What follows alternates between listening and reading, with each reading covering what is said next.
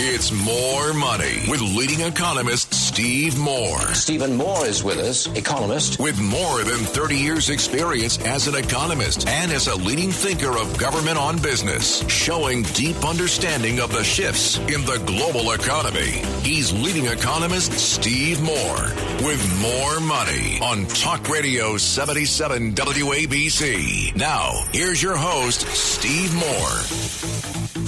Welcome, folks. This is the More Money Show on WABC Talk Radio, the number one talk radio station in America with the smartest listeners in the world. So thank you so much for joining. I'm on every Saturday afternoon from 1 to 2 p.m. We talk about money and finance and politics, and I'm honored to follow my great friend and mentor, Larry Kudlow. So I hope you're all having a great weekend. A beautiful day along the East Coast. A little chilly, but it's hard to believe 2 weeks to Christmas. Unbelievable. After this show is over, I'm going to start doing some Christmas shopping, which I've done none of so far this year. Let's get right into the policy stuff that I wanted to talk about. By the way, I will not be taking calls today. We are live, but I have a jam-packed show with some really fantastic guests, including Les Rubin and Dan Mitchell, who have a great new book out that everybody has to get called The World's Greatest Ponzi Scheme, about our massive national debt and what to do about it. And I have the president of Goya Foods, who I interviewed actually at a conference earlier this week. I think you'll be fascinated to hear what he says. You know that he was targeted by left-wing groups a year or two ago. And that actually led to better business for him. He actually had more business when these left-wing groups attacked him for being a patriot. And so that's a happy, good news story. But I want to start today's show by talking about Donald J. Trump. I was very honored to travel to Mar-a-Lago in Palm Beach, Florida, the last couple of days. He spoke at a big rally there at Mar-a-Lago of a group called Moms for America, a great group of wonderful women who are moms who care about our country. And Trump was so good when he spoke to them. He said, you know, moms are the real engines of our economy. And he is so right. You know, without moms, we don't have kids, and without kids, we don't have people, and without people, we don't have an economy, and we don't produce things. And so moms are really the underappreciated spinal cord of our economy. And Trump spoke to, it was a huge, huge crowd. I think several thousand of these moms there. And the affection they have for Donald Trump was just amazing. I mean, they when he walked in the room, it was like the Beatles had just come in. I mean, it was the screaming and the yelling and the fan support that he received, and people loved his speech. But then after he was done, I got the he had asked if I could talk to him a little bit about what was going on with the economy. So he and I talked for about 30 minutes, and I want to relay to you some of the things that we talked about. I'm not going to divulge any secrets, but I just want you all to know. And incidentally, I know that this is not a politics show. In other words, we're not partisan. I know that we have independents, Republicans, Democrats. I know people listening to this show have very, very different opinions about Donald Trump. But I want to talk a little bit about his policies. I'm not going to talk about his personality because people have already made up their minds about that. But I always say this when I talk about Trump, which is that it's not about his personality. It's not about some of his antics. It's really about, do you agree with his policies? Do you think that what he did for the country was good or bad? Were there mistakes made during Trump's first term? Sir, he should have fired Anthony Fauci the second day he was on the stage at the Wall Street Journal. I mean, at the White House. He should have, I think, never allowed the U.S. economy to be shut down, not even for a single day.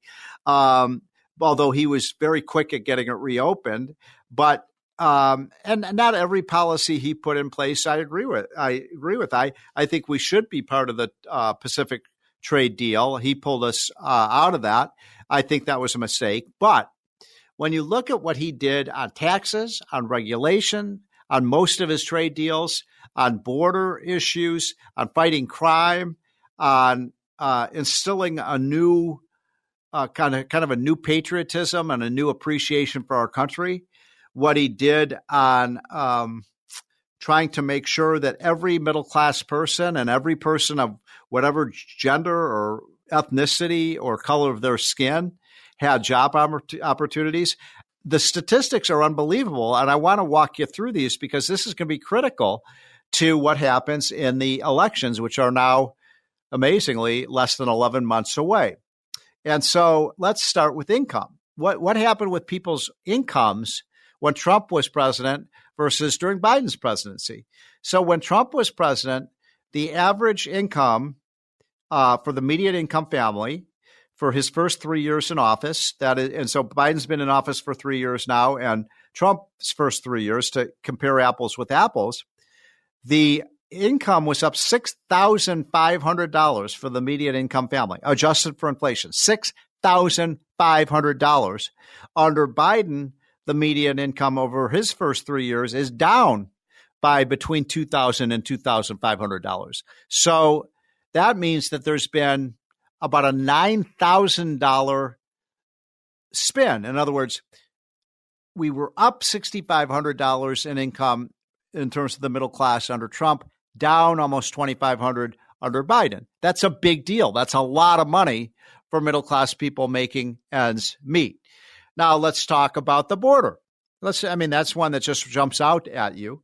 Under Donald Trump, virtually every year he was president, illegal immigration was reduced. And we still let people come in this country legally. We didn't have a war against legal immigration. We did try to shut off and close off illegal immigration because we cannot have terrorists. We cannot have,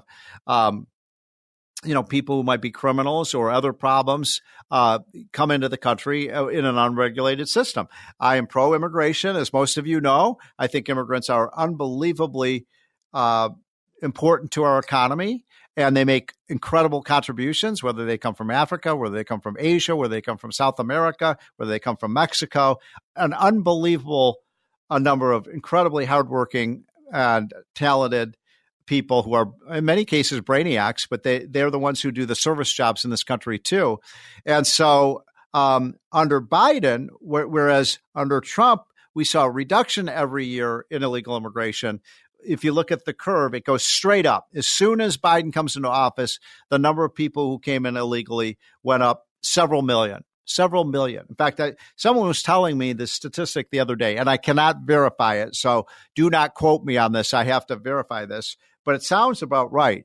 The more illegal immigrants have come in the first 3 years of Biden's presidency than in any 3-year period that came in during the Great Migration stage of America 100 years ago. So that's through Ellis Island. So more people came in illegally over the border than came in through Ellis Island 100 years ago. That's a pretty amazing statistic. Now, let's talk about some of these other ones. Jobs. You've heard Joe Biden. He said it again yesterday. Oh, I'm the job creator. I'm the biggest job creator ever. No president has ever created all these jobs. I've created millions of jobs. Well, folks, that is I'm not going to call it a lie. I'm going to call it a misdirection. It's using statistics in a way that distorts the reality, because it turns out about 1 million of these jobs that he's talking about having created are just jobs that were created under Trump that went away when we shut down the government, and many blue states like New York and California shut down their businesses. And guess what? As soon as COVID was over, those businesses reopened and the jobs came back. So those were jobs that were started under Trump that temporarily went away, and Biden's taking credit for those. And so I think most people realize that's a very illegitimate thing to do. Let's talk about some of these other statistics on the economy that I think are so interesting. If you look at what's happened with the debt. Now, Trump does not have a great record on deficits or debt. I will admit that. And I'm the first to admit that our debt problem is a result of Republicans and Democrats, both parties, spending way, way, way too much money. And I think everybody understands that. We're spending about $2 trillion a year more than we should be. And so we do have to take a hatchet, a chainsaw to the budget. And unfortunately, right now, neither party really wants to do it. And, Donald Trump, for all his attributes, is not one who feels like he wants to make major cuts in government spending. I hope he does, but we will see about that. But Biden, not only has he not cut spending, he has added $6 trillion in 3 years, and over 10 years, that's going to be the equivalent of $10 trillion of more debt. That's an abysmal record, a terrible record. I'm going to give you a couple more. I'm running out of time here, but these statistics are incredible. Mortgage rates were less than 3% when Trump left office. Today, they're between 7 and 7.5%. Now, they were up to 8%. They've come down a little bit, mercifully. But that still means you buy a new house, your mortgage payments every month, instead of being $1,800 a month, are going to be closer to $3,600 a month. That's a huge cost. It's an assault on the American dream. How about inflation? Again, good news. Inflation's down to about between 3 and 4%. That's still too high, but it's not the 9.2% we had last year. But ladies and gentlemen, if you look at the inflation rate when Trump came into office, it was 1.6%. And then it went to 9.2% under Biden. It's come down to about 3.6%, but that's still way too high. And things now are roughly 20% more expensive on average than when Biden came into office. And for food and for gas and for mortgages and things like that, prices up between 25 and 50%. So yes, Americans are angry about that. If you look at energy production, that's a key one. We would be under Trump, we became energy independent. You all know this. I talk about it all the time on this show, that we were producing more oil and gas than any other country in the world, including Saudi Arabia, including Russia, and including Russia, Saudi Arabia, and Iran. We were producing more than they were.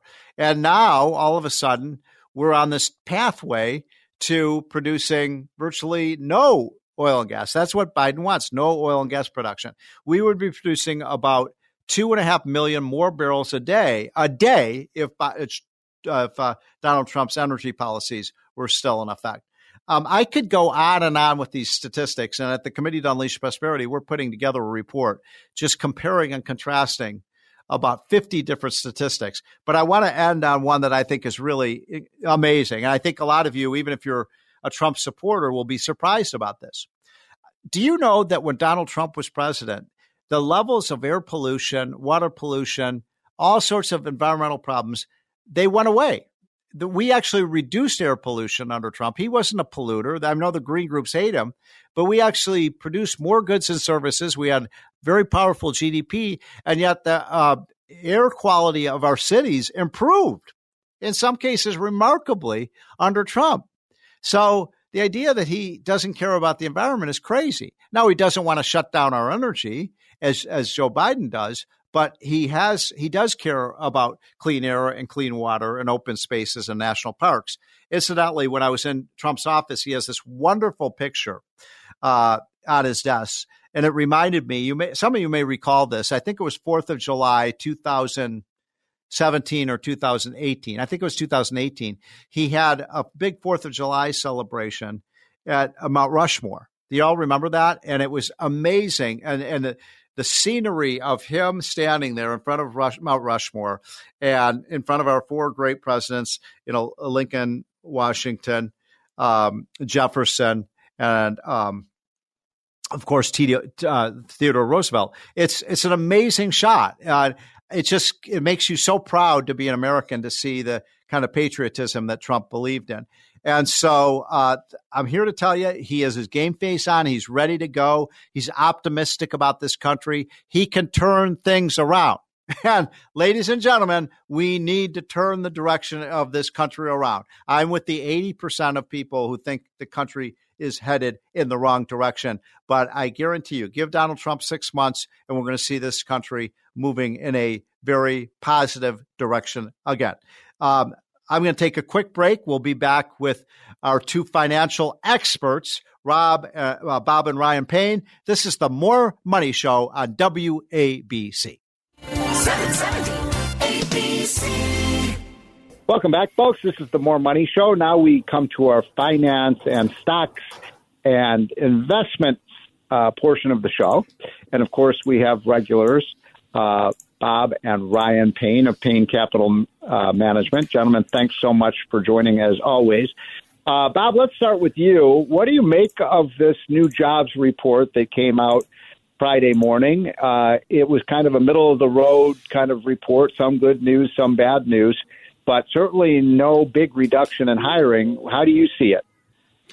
You know, the way I see it, Steve, it's great news, right? It confirms that the labor market's cooling, which suggests that, wage inflation will continue to do the same thing. So I see inflation continuing to moderate, which is exactly what the Federal Reserve wants to see.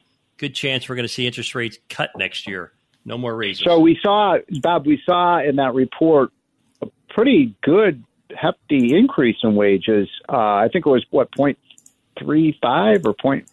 I forget the exact number, but it would look like a pretty good increase in wages, suggesting maybe there is some wage pressure right now. Well, it's been a tad higher, but productivity is increasing, Steve. So it suggests, so with productivity up, we're able to get wage growth without inflation, which means that, there'll be more money for everybody to spend. And so they can enjoy the Santa Claus rally that we're having in the market and enjoy a happy holiday. So, Ryan, speaking of Santa Claus, it's been a good year, really, for stocks throughout the year. You've been right about this. You've been bullish. Do you anticipate? Everybody, all the economists are saying, it's going to slow down in 2024. Of course, that's exactly what they said this time last year, and the economy, if anything, sped up a bit. Although there are some signs of slowing down. But how do you read the economy right now, and how should investors adapt to that? Yeah, I always say, when an economist gets their forecast wrong, they just push it out further. And that's pretty much that's the truth. Not you, though, Steve. Because they picked 8 of the last 3 recessions, right? Yeah, I do love that. And I know you were kind of on our same side there last year, saying we wouldn't go into recession this year. And I think it's more the same next year. We kind of have that not too hot, not too cold, where wage growth is slowing a little bit. If you look at it year over year, it has come down a little bit. But the labor market's still strong, and we know inflationary pressure continues to cool off. We have oil now around $70 a barrel, which is a huge decline from where it was. And that's really just like kind of a tax break for everybody. So I think overall, the big picture is you have moderating inflation going to next year. If wages stay relatively strong, which they should because we have a strong labor market, that's usually the determiner of whether people spend or not. And they'll probably keep spending. Even if prices are higher and they'll complain about it, doesn't mean they've stopped spending. And I think that trend continues next year. And what do you see, Bob, with interest rates next year and bond rates? They've gone up, considerably, although they've been drifting down a little bit recently. I saw, by the way, that the mortgage rate, which had gone all the way up to 8%, fell to, I think it was 7.1% nationally. So that, that's a bit of a reprieve. How do you see the interest rate scenario playing out next year? Well, I think that's really good news, Steve, on the mortgage rate. And it's all about watching the 10-year Treasury rate, which, a little more than a month or so ago was pressing 5.2%. Everybody's hair was on fire. They were very excited about getting, 5% in their money market, but that was the time to start buying bonds. It's still a good time to invest in bonds because rates are going to either go sideways or go down from here because inflation is going down. There's no reason to keep these rates as high as they've been. So, Ryan, we just got a couple minutes left, but, I had a meeting this morning with the top Wall Street investment manager, and he's done really, really well over the years. I'm not going to mention his name, but, he was bearish. He thought his scenario is we've got this massive debt. We've got, government spending, which has really been out of control. And he's really worried about what this will mean for the economy and for stocks in the foreseeable future. And I wonder if you could kind of, because obviously you're on the other side of that bet. So how do you respond to people say that this debt in Washington is going to be a big melter of growth? Yeah. Well, first off, that money manager needs to start listening to our segment every week, and he'll get a better view of how to allocate his capital. Right. But no, other than that, I don't think the debt is something you can discount. I think that is a problem. I think it's a longer term problem. We have interest payments now that are larger than our military budget. I think that's going to haunt us for a long time, but I don't think it's going to derail the economy completely. I don't think it's going to put us into recession specifically next year, because we know next year it's an election year. The government's going to pull out all the stops, whether it's infrastructure spending. We have a lot of money that's going to be spent on onshoring. So I think it's a longer term problem, but I think shorter term reality of it is next year with the Fed cutting rates most likely and a lot of money being spent within the economy. Maybe it's we deferred another year or two, but I think the immediate future is you got to be more optimistic than pessimistic. That's what I would tell your money manager friend. So we got just about a minute left. I want to put you guys on the spot then. So where do you see, and this is for both of you, and we'll just do rapid fire, where do you see the Fed funds rate a year from now? Bob, start with you. I think we're going to be closer to 4 than we are 5, Steve. Okay. I think rates are and we're going to be cut by the right Federal now? Reserve sometime next year, maybe twice, maybe as many as 4 times, because they're going to be able to take a victory rap on beating inflation. Okay. Ryan?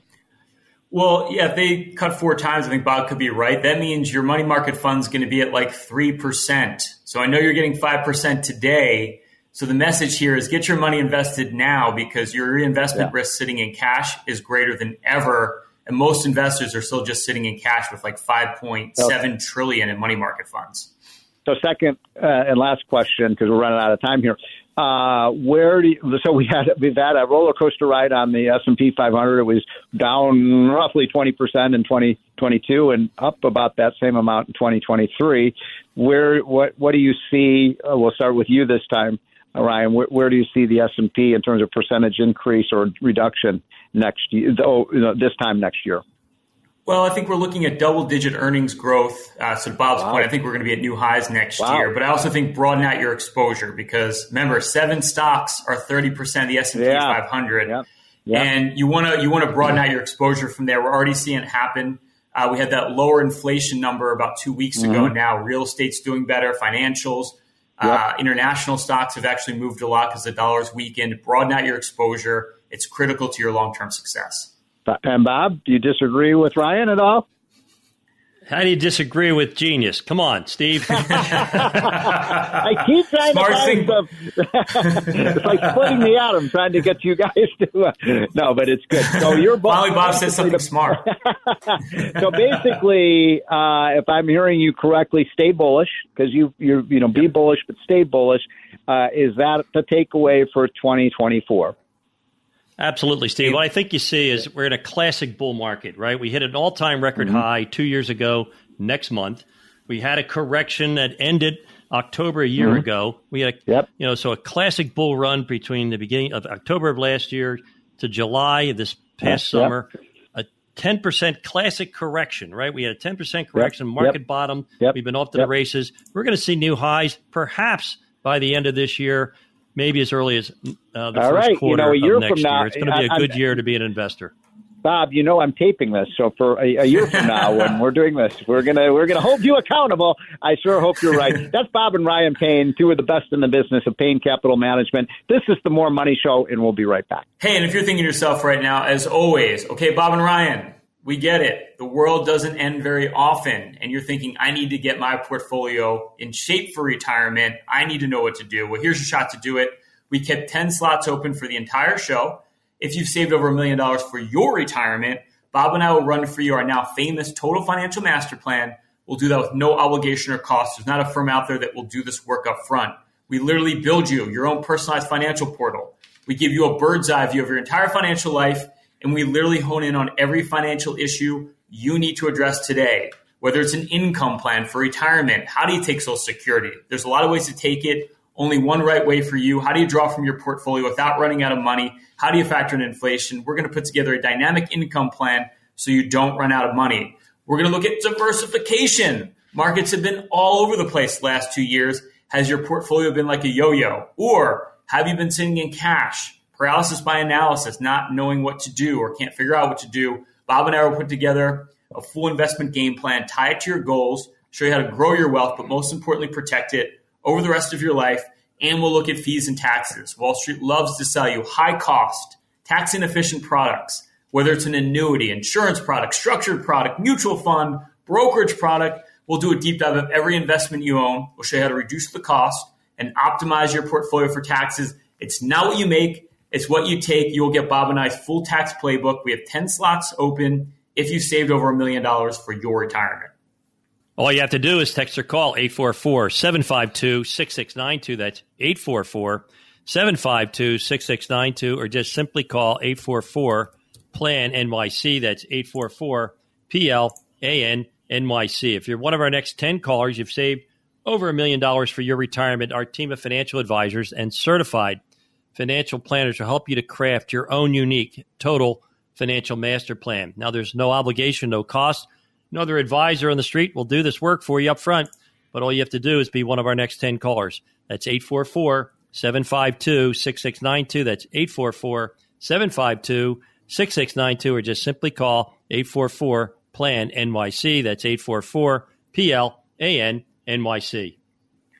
So, Bob, you know, at our firm, Payne Capital Management, of course, that's Payne. We have offices here in New York, Philadelphia, Jacksonville, and, really all we think about when you get down to it is basically how do we keep people financially independent? How do we get them ready for retirement?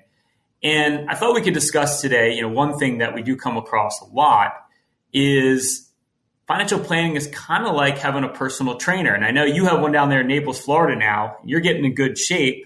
So I thought we could equate what good financial planning looks like to actually getting into good physical shape.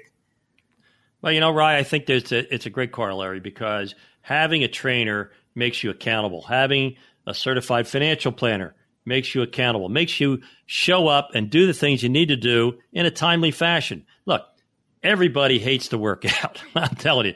And there are days where I could come up with a million reasons why I don't want to go to the gym.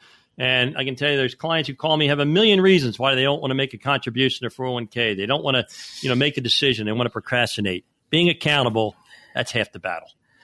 I think it is too, and I think there's just so much advice out there. Like if I was to go on the internet right now and find out what's the best healthy diet and workout regimen, you would get so much conflicting advice and overwhelming, and probably a lot of bad advice that it's like it almost becomes paralysis by analysis because there's too much information. So I think, having a system, having a program, there's lots of ways to cut a cake, but sticking to one program is usually your best really road to success when it comes to physical health. Same thing for financial health. Get a strategy, tie it to your goals, stick to it through thick and thin. It's that simple, but it's very hard to do in practice. The other thing I see, Rye, Wall Street, the insurance industry, the banking industry, they're really good at creating financial products that most of us don't understand. We know are very expensive. And in most cases, they're really not for you. And I see the same thing happening at the gym. They put in this new equipment. They're trying to, come up with the new shiny object. And that's where having someone who knows what they're doing really makes a difference, right? Because the trainer will tell me, you don't need that machine. It's not something that's going to help you. Same thing with these investment products. Right? You're able to filter out, what's the basics. You use common sense when it comes to investing. Same thing you do when it comes to working out. Well, that's it too. Like with a personal trainer, all they're thinking about, night and day, it's their job is what's the best technique. Through experience, what have they seen work, doesn't work? How do you get injured, not get injured? And I think that's kind of our job as well. We're always thinking about what can go wrong, right? And I think that's the real key to good financial planning is not making bad decisions more than anything else.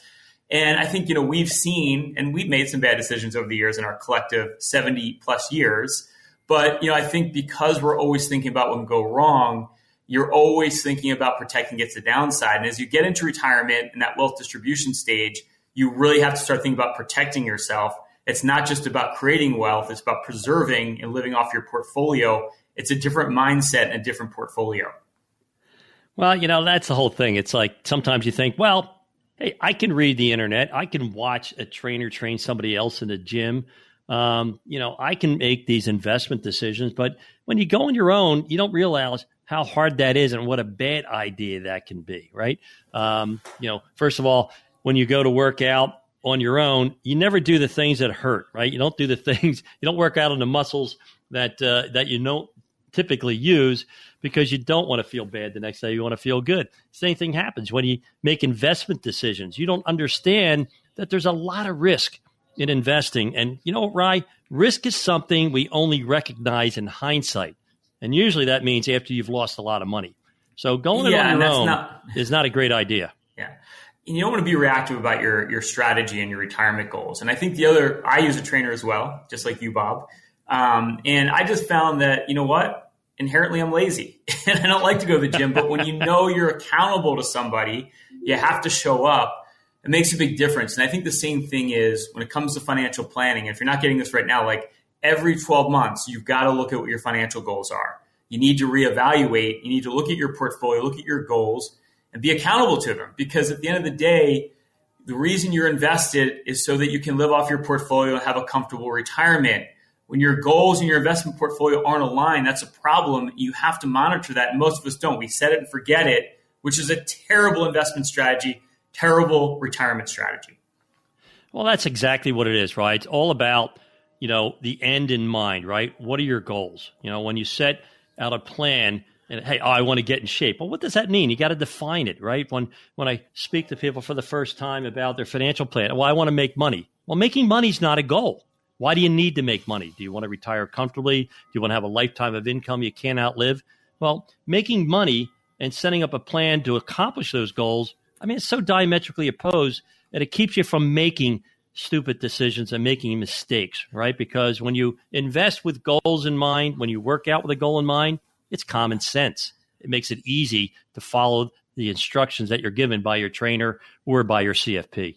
Yeah, clarity and purpose. And if you're thinking to yourself right now, I don't have clarity and purpose around my retirement, I need to figure it out. I need a game plan to make sure I'm financially stable in retirement. Well, here's your shot to do it. We still have 6 slots left for the whole show. If you've saved over $1 million for your retirement, Bob and I will run for you our total financial master plan. We'll do that with no obligation or cost. It's a full holistic review. There's not a firm out there that will literally do this work up front.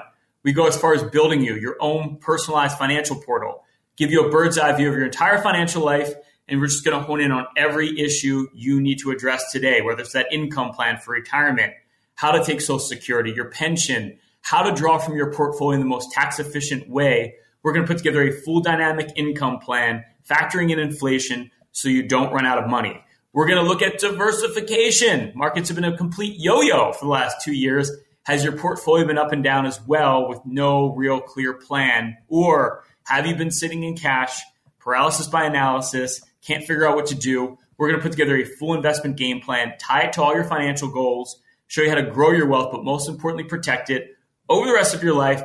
And we're going to look at fees and taxes. Wall Street is the culprit when it comes to high-fee, tax-inefficient products. We're going to do a deep dive of every investment you own on those annuities, insurance products, brokerage products, mutual funds, structured products.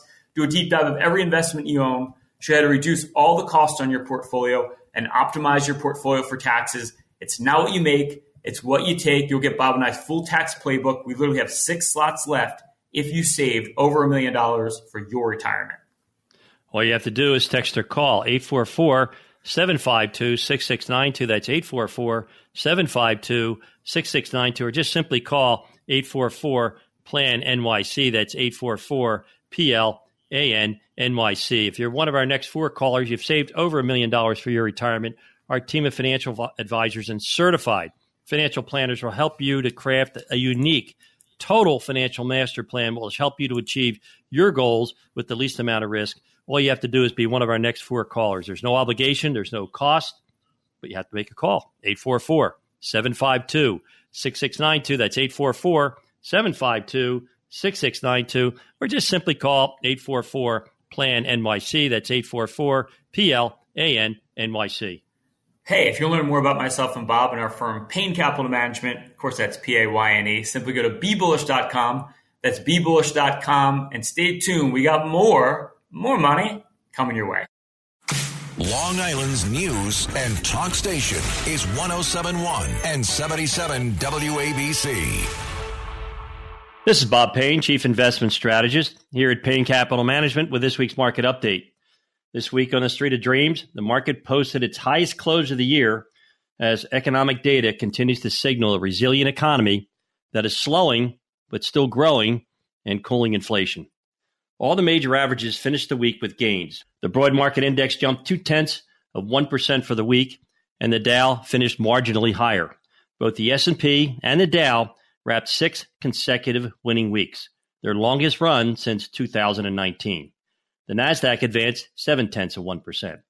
Now, November's non-farm payrolls report showed an unexpected drop in the unemployment rate. The jobless rate now stands at 3.4%. That's down from 3.9% last month. It was expected to remain the same.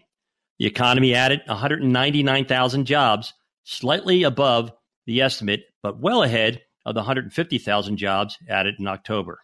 Now, all eyes will be on the Federal Reserve next week with its latest policy meeting set for Wednesday. Some expect the Fed to not only pause once again on a rate hike, but actually to start cutting rates as early as next spring. Meanwhile, a closely watched University of Michigan survey showed an inflation expectation drop and a consumer sentiment jump in December to its highest level since July. Bonds also continued their rally, with the 10-year yield down from its year-to-date high of 5% back in October to 4.25% now. So investors, they also liked the November PMI report, as weakness in goods producers was offset by strength among service providers. The JOLTS report confirmed that the labor market is cooling and suggests wage inflation will continue to do the same. On balance, the latest data confirms that the economy is slowing, but it's still growing, and inflation is moderating. Sounds like a Goldilocks economy to me. Not too hot, not too cold, but just right. An ideal scenario for everyone except for the woefully underinvested and, of course, the perma bears. Hey, my son Ryan and I, we have 75 years of combined industry experience in building low-cost, tax-efficient, goal-based portfolios. For your evaluation of your portfolio, all you need to do is text or call 844-752-6692. That's 844-752-6692. Or just simply give us a call at 844-PLAN-NYC. That's 844-PLAN-NYC. Hey, this is Bob Payne. I'm the Chief Investment Strategist here at Payne Capital Management. The 77 WABC mobile app. Download it now. It's More Money with leading economist Steve Moore. Stephen Moore is with us, economist. With more than 30 years experience as an economist and as a leading thinker of government on business, showing deep understanding of the shifts in the global economy. He's leading economist Steve Moore with More Money on Talk Radio 77 WABC. Now, here's your host, Steve Moore. Welcome back, folks. This is the More Money Show. This is WABC Talk Radio. By the way, I want to remind our listeners that if you're not getting the Committee to Unleash Prosperity hotline, you got to get that. If you care about our country, if you care about the economy, if you care about what's going on with politics, we will send you the Committee to Unleash Prosperity hotline for free. It is zero cost. There's no inflation here. It is absolutely free. All you have to do is sign up for it and go to our Committee to Unleash Prosperity website at committeetounleashprosperity.com and sign up for it. And we'll email it to you every morning, and you can read it in 5 or 6 minutes every morning, but you'll get a lot of nuggets of wisdom. And if you like it, we'll just keep sending it to you. If you don't like it, you can unsubscribe, but I think you will like it. We have so many governors and members of Congress, and we have presidential candidates, we have CEOs, we have major members of the media who listen to the advice and read our hotline every day. So get that, folks. Go to committeetounleashprosperity.com. Just send us your email, sign up for the hotline, and you'll get it in a matter of 3 or 4 days. Okay. Now, if you are like me, you believe that one of the greatest threats to America's economic, financial, and national security right now is this massive out-of-control government spending in Washington. I don't care if you're an independent, a Democrat, or a Republican. Everyone knows what we are doing in Washington right now is extraordinarily careless, reckless, and dangerous. And I didn't quite I've worked on federal budget issues for 40 years since the mid 1980s. So I have a lot of expertise in this, and I've never seen anything like it. When I first came to Washington, our national debt was just $1 trillion, and we thought that was an abomination that we were borrowing $1 trillion. Now the number is up to, I believe, $34 trillion. I'm not sure if we've surpassed $34 trillion. I know we're right on the brink of doing that, and if it hasn't already happened, it's going to happen in a matter of weeks.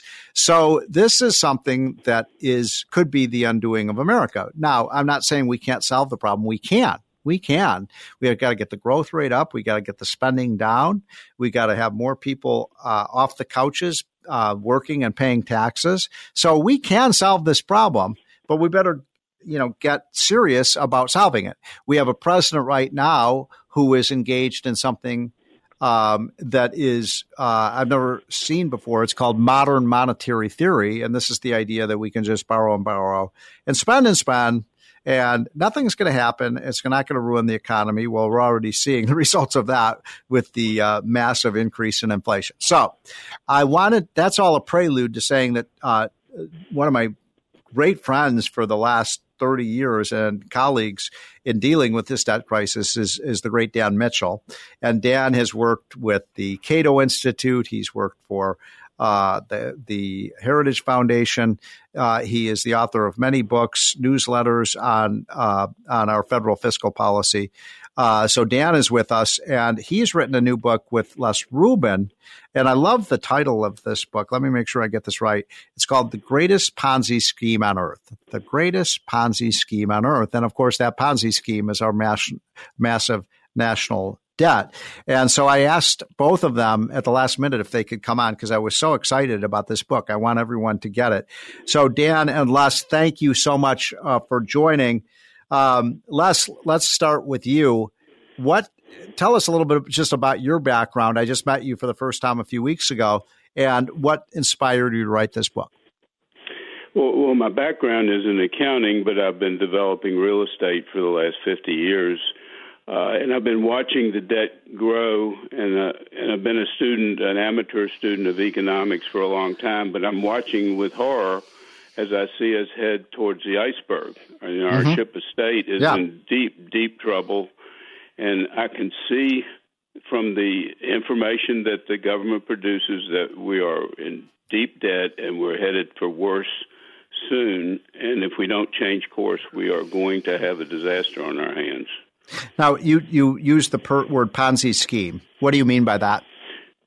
Well, in finance, when you go to borrow money, the first thing the banker asks you is, how are you going to pay me back? So you have to give them an answer. Right. When the government comes to me and wants to borrow money, I ask them the same question. How are you going to pay me back? Well, you get a blank stare. The only answer is, I'm going to borrow more money because my credit card still works. Well, that's a Ponzi scheme. And sooner or later, when people stop lending, the Ponzi scheme will end. And that will be a fiscal and a nightmare for this country. Well, I wrote a little blurb for the jacket of your book mentioning that one of the greatest Ponzi schemes of recent memory was Bernard Madoff. Remember him? And he had a classic Ponzi scheme where he just collected more money from investors, and he paid those investors by getting other investors to come in and invest behind them. And there was no investment or anything like that. And finally, the Ponzi scheme collapsed and people lost billions and billions of dollars. And of course, he recently died in jail where he belonged. But Dan Mitchell, thanks for joining, my friend. So why don't you amplify a little bit about what Les was talking about? I mean, it doesn't seem like we talk about this a lot, and yet Washington doesn't really ever seem to do anything about it. We actually start the book with a little story, and we ask readers, imagine that you're a resident of Greece about, say, right. 2005. Everything seemed great. Your economy was going along. Your interest rates were low because you had joined the euro, and everyone thought you were as safe to lend money to as Germany. And it was just a matter of like 5 years, and everything blew up. And that's our concern. That's what motivated me and Les to address this issue, because we are terrified. We both have children and grandchildren, and you're in the same boat, Steve. I mean, the future is not looking good because our politicians are so utterly reckless and so self-interested in just getting reelected and raising campaign cash that they are doing the worst thing for the country. It's genuine lack of patriotism, properly understood. So, what's the solution? I mean, you and I have been fighting these wars for 3 to 4 decades. You know, we did balance the budget when Bill Clinton was president. People forget that. We had 3 or 4 years of balanced budgets. And then as soon as, the next, he was gone and Bush came in, all of a sudden the big deficits came back and they get bigger and bigger and bigger. And the problem is they're not getting smaller. They're getting bigger every year. I'm a fan personally of some sort of spending cap. They have one in Switzerland. It's called the debt brake. It works very well. Colorado, among U.S. states, has something called TABOR. That, even though the politicians there keep trying to weaken it, that works reasonably well. So explain what you're talking about. I don't think a lot of people understand what you mean by a debt brake. Yeah, the principle of a spending cap is very simple. Government gets put on a diet. Spending can grow every year, but it can only grow maybe 2 or 3 or 4%. And if the private economy is growing by more than that over time, your deficits will come down. The burden of government spending as a share of the economy will come down. And when you mentioned how we had made progress under Bill Clinton, well, the reason we made progress is because when Gingrich and the Republicans took over in 1994, for a while they were really serious. And we really put the brakes on spending. For 4 years, it only grew 2.9% a year. And private GDP in nominal terms was growing like 7 or 8% a year. And then likewise, under Reagan, we made some progress. And when the Tea Party took over in 2010 for a few years, we made progress. So we know what works, but how can we sustain it? And that's why I like the idea of some sort of long-run solution like the taxpayer bill of rights in Colorado or the debt brake in Switzerland. Good policy. Put handcuffs on politicians, tell them they can spend some additional money every year, but they can't be increasing government by 10, 12, 15% a year simply because they want to try to buy more votes.